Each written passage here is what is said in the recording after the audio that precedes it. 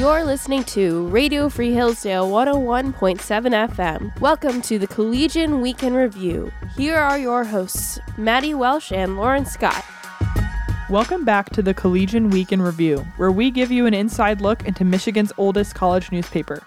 We're your hosts, Maddy Welsh and Lauren Scott. And today we'll be talking to Jillian Parks about a story she wrote about a play being produced in New York City about Hillsdale College.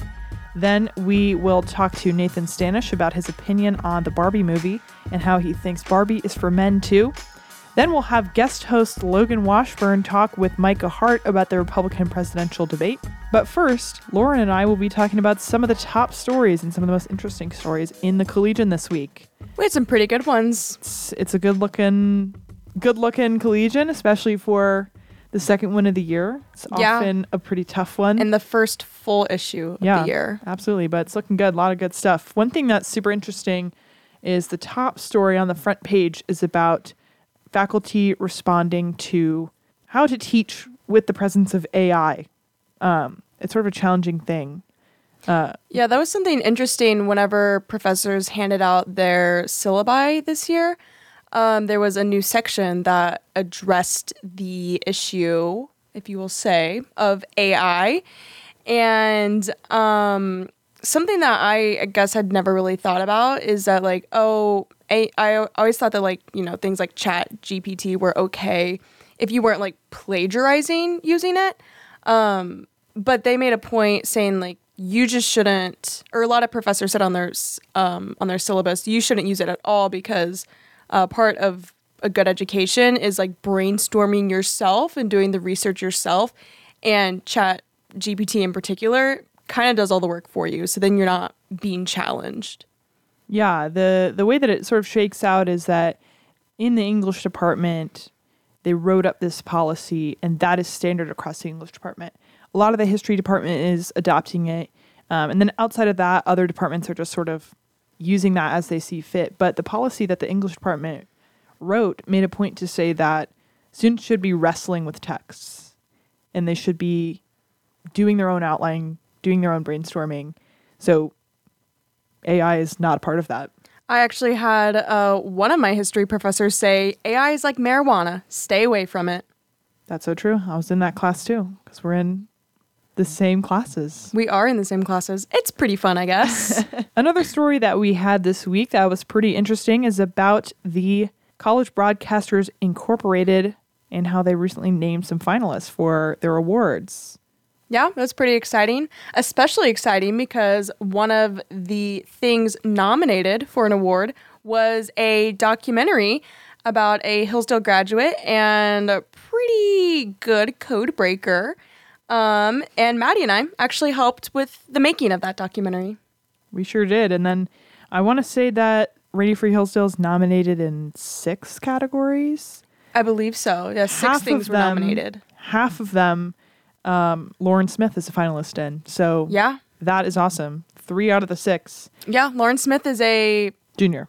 She's a junior. So she's been at Hillsdale for 2 years. So she's going into her 3rd year. So I'd say she's doing pretty good. Absolutely. Another thing we got going on is homecoming in a few weeks, and SAB released the theme. Ooh. The theme is Ancient Olympics. Now, there has to be some sort of chariot race. I think so too. Yeah. If there's not, theme wasted. Absolutely. Opportunity wasted. And there's not much more to say than that. I think probably the last thing we'll talk about is a story that we had in your section, the City News section, about a new bakery opening up in downtown Hillsdale. Oh, so true. Who wrote that story? I don't know. Some girl. It was me. Maybe our senior editor? Yeah, maybe.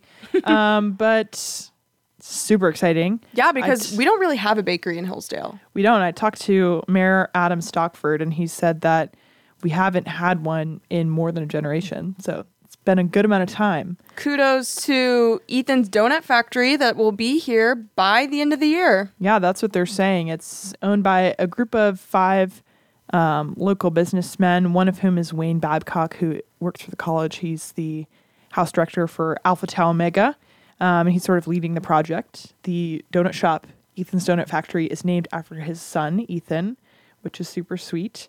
No pun intended. Anyway, super exciting that we have this new business coming into downtown. Couldn't agree more. All right. Well, that's all from us. Next, we'll be hearing from our guests.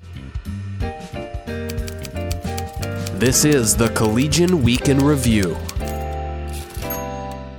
This is Maddy, and I'm here with Jillian Parks, the culture editor of the Collegian. Today, we have a super fascinating story to talk about. It's Crazy Town. It's Crazy Town. The gist of this story is that there is a gentleman from, where is he from, New York? Well, he's originally from Midland, Michigan. Oh, that's but he correct. does live in New York currently. Yes, and what's his latest project? So it's a installment in a trilogy that he has written or is currently writing. I think it's in the works, but this is one of the pieces. And the play is called Hillsdale, and it is set in an abandoned fraternity house in Hillsdale, Michigan. And it's basically the plot of Uncle Vanya, if anybody is familiar with that. The plot is not the most interesting part of the story, though. The most interesting part of the story is that he wrote a play essentially about Hillsdale. What's his ethos to be writing about Hillsdale? So that is a good question, and one that I don't have a great answer for. He did go to Hillsdale frat parties in his time as a student at Northwood University, and he had a friend who came to Hillsdale. Apparently, his friend, this isn't included in the article, but his friend was in a fraternity whose chapter was disbanded while he was here, and I guess that was the exigence for his big project to write about Hillsdale conservative crazies. So what sort of the plot of this play takes place in an abandoned frat house? What happens? So it's the plot of Uncle Vanya, which basically what happens is, well, I'll tell the Hillsdale story version of it, but there's two frat brothers, former, because they're old now, working and living in a suburb of Detroit, because I don't know if he doesn't know or something, but like they often reference their work in reference to Detroit. So I don't know if they just commute a lot. It doesn't really matter. But they are working class gentlemen waiting on the return of the president of their fraternity. Well, the former president of their fraternity. And he comes and he's like, hey guys. And he brings with him two ladies who both of the men respectively had affairs with when they were young. Some of them more involved affairs than others.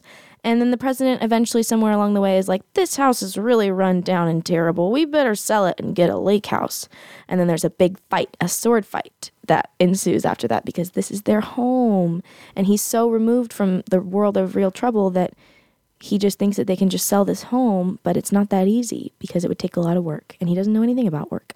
And it's basically an examination of fraternity culture, I guess, but also like what the playwright, his name is Roman, sees as like an exploration in what a conservative is and like an attempt to humanize them without empathizing with them, if that makes sense. Who is the playwright? What do you know about him? I know a little bit about him. I had an interview with him. He was really nice. His name is Roman D'Ambrosio, I think. That's how it's spelled. I never asked him to say his last name, but D'Ambrosio is what it says.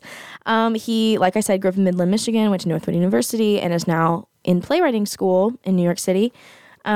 He has written a lot of plays. This is not his only one. He wrote one about Hillsdale sorority girls called Homemade Dynamite, which he did not send to me because I informed him that I was a Hillsdale sorority girl. So maybe there's a conflict of interest there. What I would say is that he grew up with more conservative people in his life and then went to New York and didn't see any of those people anymore and didn't see plays about those people and didn't really like know what had happened to them. And so he felt it was his duty to start writing about them and putting them in shows because, in his words, conservatives are perfect theater characters. They're so dramatic. I read in the story that he wouldn't really say whether the purpose of this play was to uplift conservatives or to sort of disparage them. Tell me more about that. Well, his purpose is definitely not to uplift, nor is it to disparage. He's pretty clear that he is interested only in presenting them. He wants to present them as, quote, like real people, rather than as like caricatures. If he did that successfully is up to the audience. I believe New Yorkers tended to think so. But if you're coming from a place of already having assumptions about conservatives, it can be pretty difficult to present an accurate view of them, which was a problem that Matsos had with the play when I shared it with him. And he was another source on the story, which was an interesting angle. Tell me more about what Professor Matsos thought. Professor Matsos is the head of the theater department, and I interviewed him simply because Roman had said that he wanted Hillsdale to do this play one day. And I was like, interesting thought. And so I sent it over to... Well, tell me a little bit more about why that's an interesting thought. Well, the play is R-rated. And the first page of the script says, like, content warning, graphic. And it's, like, all this graphic stuff. And if you read the play, it's like, whoa, children, don't pick this up off your mom's shelf. But I sent it to Dr. Mazos, and I was like, please, let me know what you think. And then he called me in for an interview. And we talked for, like, 30-ish minutes, maybe more. And he... was just like, Hillsdale will never perform this because it's like not appropriate and we do not put things like this on stage. But another angle of what I found out from him was that Dr. Matzos was a playwright. He wrote plays. He lived in New York and he worked just fine. Like, he didn't need an entry point or an access point. And there were conservatives in New York when he was there. Maybe they've since all vanished, but the odds of that are looking pretty slim. So his point was he's a conservative and he did fine. Yes. Matzos, that is. Mm-hmm. Well, is there anything else that really stuck out to you about this play and the experience of writing about it? I think one thing he hit upon that I wasn't really able to include in the story because it wasn't relevant particularly was just his thoughts about growing up in rural Michigan. And like, the play doesn't explore this at all, so I don't really know where it came up. But he just talks about how like sometimes being in like wide open spaces with like big open sky and all these trees and like nature and you're driving past fields can actually feel like even more oppressive because everybody knows who you are. And like there's no way you can run away. And like there's this safety and anonymity that you have when you're in a big city that he's experiencing now that he lives in New York. And he likes it a lot, but he also, I don't know, I think part of his interest in Hillsdale is the way that like you can be in this like quote unquote free space and still feel not free.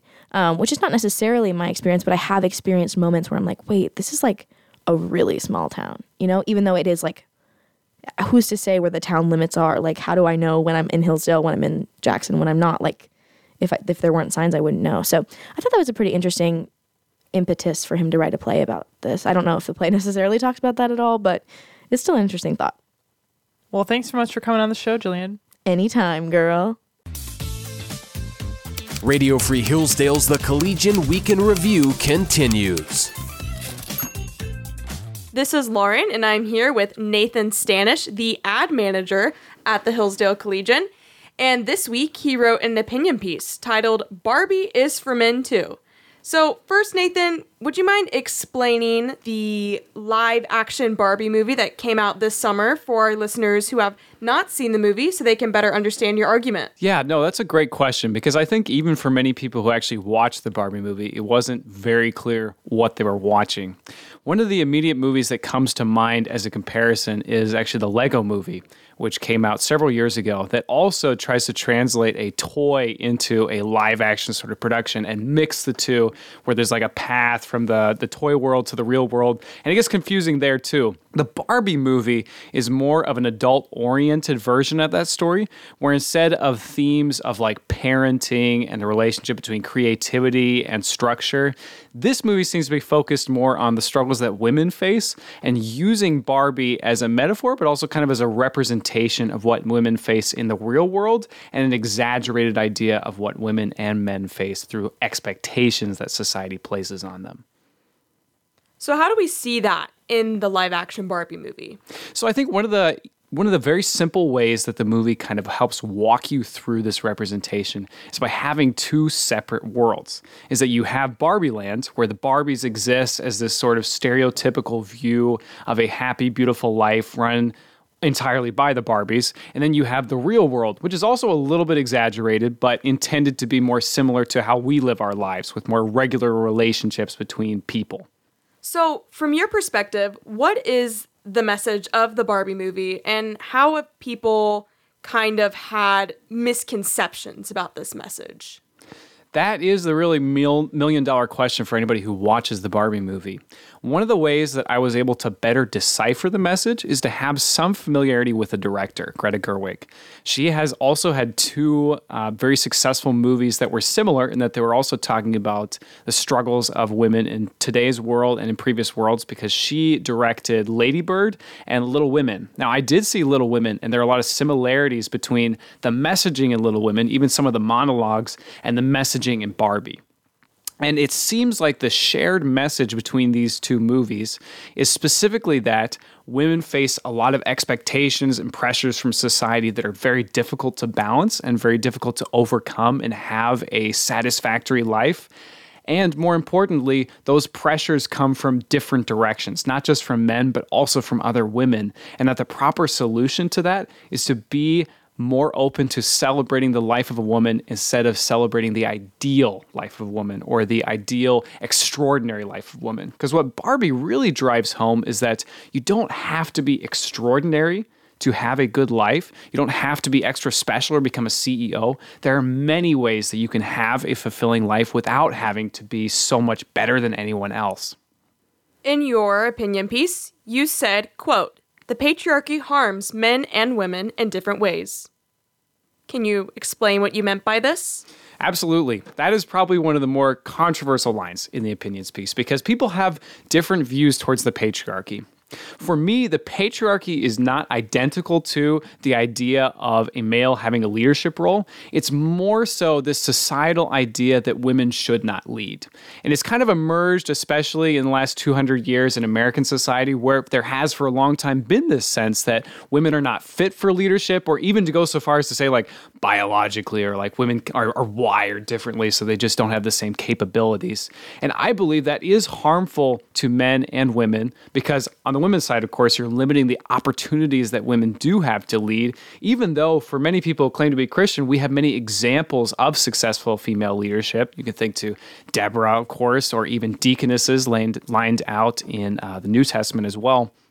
But on the men's side, what it allows is a complacency that you have leadership qualities just in the fact that you are a man. In a way, it's almost limiting your opportunity to improve yourself because what it's telling you is you are enough in yourself without forcing you to look at yourself in a critical way, without realizing that just because you're a man doesn't mean that you understand it all. Just because you're a man doesn't mean you are naturally a leader. You still have things you have to fix about yourself because we all have that potential to be a leader, but there's so much we have to grow to become a good leader. So in your piece, you also say that one of the many struggles that women face is the stigma against homemaking, and you say that the movie condemns that stigma. How does the movie do that? There's a long monologue in the middle of the movie. And I will say, one of the weaknesses of the movie is that it loves to throw in some monologues. It does kind of break up the pace of the story. The mother character in the movie goes on a long rant, really, about how women can't be too skinny or too big or anything like that. And inside of that rant, she also mentions that you can't be, that you should care about kids, but you can't just be a homemaker. You can't just be a mother. There's also a sense that the pressure is not just to be successful. The pressure is also to not tie yourself down at home. And the movie even explicitly says that you can't be just ordinary, that there's this sense, especially even from the feminist side, that women have to be especially successful, that women have to seek out roles like CEO and whatnot, because how else will they balance out gender disparities in those roles? There's not a sense that you're also allowed to have other roles that you might find more fulfilling. What would you say to the people who went to the Barbie movie kind of expecting a lighthearted, fun movie that made them reminiscent of their childhood? Because for me personally, I was super excited to see the Barbie movie because I wanted to kind of unlock some of those childhood memories. I grew up in a household with all sisters, and we were obsessed with Barbie. And so I was super excited to see kind of like a live action Barbie movie because it would be, in a way, bringing my childhood to life. And instead, I kind of like felt like I received a lecture. And even though I didn't necessarily disagree with the message of the movie, I still kind of wanted something more fun and lighthearted. So what would you say to someone who has that take? I completely understand people who came in with a different conception of what the movie would look like, because I actually grew up in a similar way. All my closest siblings are sisters, and I watched many Barbie movies growing up. What was your favorite Barbie movie? The 12 Dancing Princesses. Mine was The Princess and the Pauper. Princess and the Pauper is a good one. I thought it was better than Princess and the Pop Star. I think that's definitely true. Okay, but did you ever watch Barbie Life in the Dream House? I did watch Barbie Life in the Dream House. I know every word to the, what do you call it, like the intro song? The theme song? The intro song does live rent-free in my head too often. Glad to hear that. Okay, But going into the movie with those movies in mind does definitely impact the experience because those Barbie movies have a very different style of filmmaking from this one. Yeah, and they I do. can understand why a lot of mothers came in bringing kids thinking that, okay, this is just going to be a live action version of those classic Barbie movies. I would have hopes that the marketing was clearer on the fact that this is an adult-oriented movie. Obviously, it does have a PG-13 movie, but these days there are so many movies oriented towards kids that have the PG-13 rating that doesn't mean as much. But I think I understand that people came in with the wrong conception, but I would hope that the movie is still entertaining even if you were hoping for more of like a nostalgic trip back to childhood. Because let's not forget, there are a lot of great references all throughout to some of the most vintage Barbies. All the outfits are from authentic Barbie editions. All the different characters are legitimate to Barbie. I think of like, especially the lavender Ken that they brought in, who was a real Ken that actually was thrown off the production line because the gay community really liked it. And also, let's not forget, they do break up the message with some fun things too. Like Yeah, a they dance do. sequence, that one was important. And other ways that kind of help the story be more than just a bunch of monologues. Like you mentioned, and I agree, this still does feel like you're getting preached at for a significant amount of the movie. I would have appreciated maybe some more dancing in there. But Yeah. I think there's still enough for someone to love when they leave. And the reality is, for many of the women who watched it, at the very least, they left with the feeling that I've gone through that. Finally, someone is saying what I've gone through. All right. Well, thank you, Nathan. Appreciate you coming on the show today. Yeah, thanks for having me. You're listening to the Collegian Week in Review. Today we have a special guest host joining us. For this episode, we have Logan Washburn, the associate editor of the Collegian. Today he will be interviewing political correspondent Micah Hart about the Republican presidential debate. So, Logan, I'll pass it off to you. Thanks, Maddy. It's great to be on. So, Micah, I am interested in talking to you about the debate because you covered it in the Collegian. The debate took place on August 23rd in Milwaukee, Wisconsin. So we both watched the debate, but what stuck out to you the most about it? I think we saw a clear difference from what we've seen previously, especially in 2016. We saw a lot of different visions for how America moves forward. I think we saw really unique perspectives of people who are still loyal to Trump and people who are not loyal to Trump anymore, who either were or never were. And I think it really showed where our country could go, but also just the vast differences in the Republican Party. I think that struck me the most, and how each of them performed. I mean, some people I thought would stand out, like Tim Scott, really didn't gain much traction, in my opinion, from the debate. So in terms of presidential candidates, there was definitely a divide between the more Trump types, the new right, as some would call them, and the more establishment as they've been known. I know that among students you spoke to about this, there was some surprise that some of the more establishment candidates were actually very outspoken, and they brought some fire to the debate. Can you tell me a little bit about that? Yeah, I think the most I heard from was Nikki Haley for the establishment, and the new right was Vivek Ramaswamy. One student, Josiah Jones, really emphasized those two as the winners of the night. Nikki Haley showing she has strong foreign policy experience as a diplomat, former diplomat, as UN ambassador, and Vivek Ramaswamy showing getting name recognition, getting out there and putting himself out there. And others I interviewed really said that Ramaswamy put himself out there. Again, with Ramaswamy, there was some concern, though, from others like Charlie Burr and Emily Griffith that, maybe he's just saying the right things, the Republican platitudes, as was said. Is there more to Ramaswamy? Going back to the establishment, though, Nikki Haley's foreign policy experience shined through, from what I heard, and also her abortion answer. Vivian Turnbull, who's a junior here, really emphasized that Nikki Haley's stance on we need to find consensus that this is a human topic, that we need to make it more humane, we need to focus on that, and that you need 60 votes in the Senate to pass this, really resonated with her and made a lot of sense, and may not have been the Republican answer, but was the honest answer. Absolutely. Well, I appreciate you sharing that. It's interesting to see the student responses because that's a small sample of how it plays with the people who are actually watching this debate. So we mentioned that Nikki Haley and Vivek Ramaswamy were kind of the front runners. That was the general consensus among people you spoke to and in a lot of the headlines the following day. So they actually clashed a bit over foreign policy. Can you tell me about what that proved with each of the candidates? Well, I think it showed how foreign policy is just going to be a leading topic in 2024, but there also are really different directions the Republican Party could go, and we've talked about the new right and the establishment. The establishment wanting to support Ukraine, saying, Nikki Haley really emphasizing that a win for Russia is a win for China. Vivek Ramaswamy really saying we need to focus on the U.S., and there was this big moment where the two of them just went right at it, and Nikki Haley claimed that Vivek had no foreign policy experience, and it showed.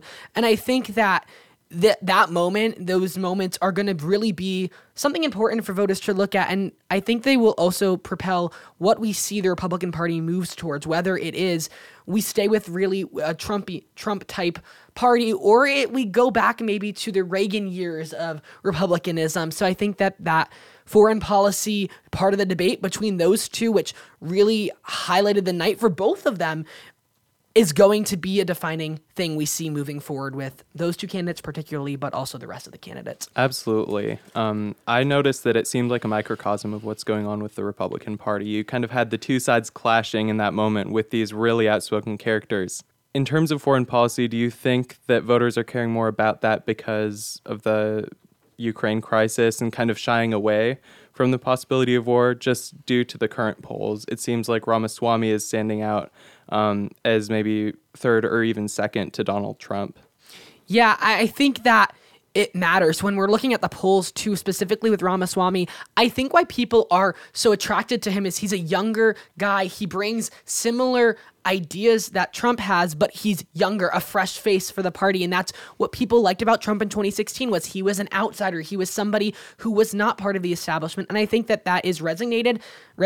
And, I don't know how foreign policy lines up there, but I do see in certain states we're seeing him move up in the polls, as we are also seeing people like Nikki Haley move up in the polls. Governor DeSantis is still where he's been at number 2. So I think it does show that foreign policy does matter, but I do think also that Trump has a heavy hand on this primary and is not going away anytime soon.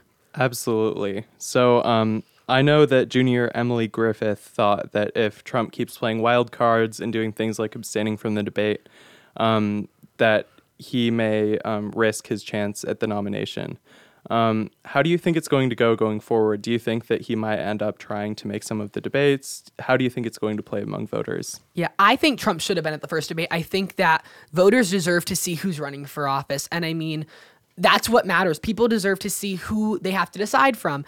And if you can't show up to debate, how can you lead a country? You have to know the people. You need to be speaking to the people. I think that's an important thing. I'd love to see him there because I think it would, not only would it be interesting because he always is really funny to watch at debates because he has good one-liners, but also it would show where his policies stand because I think he's focusing on different issues going into this election. There are different things our country's going through. Our economy is in shambles. That's something he can focus on. He can bring expertise to. So I think for the voters' sake, he needs to get out there. I think polls will continue to show that matters as well. Absolutely. Well, it'll be interesting to see how these dynamics play out in the Republican Party going forward. But the first debate was a great way to start it off. Yep. So thanks for speaking with me about this, Micah. I appreciate your time. Of course. You have been listening to the Collegian Weekend Review on Radio Free Hillsdale 101.7 FM. We're your hosts, Lauren Scott and Maddy Welsh. You can find the Collegian online at hillsdalecollegian.com or on Instagram at Hillsdale Collegian. You can also find previous episodes of the Collegian Weekend Review online at cwir.transistor.fm. Once again, you've been listening to the Collegian Weekend Review on Radio Free Hillsdale 101.7 FM. See you next week.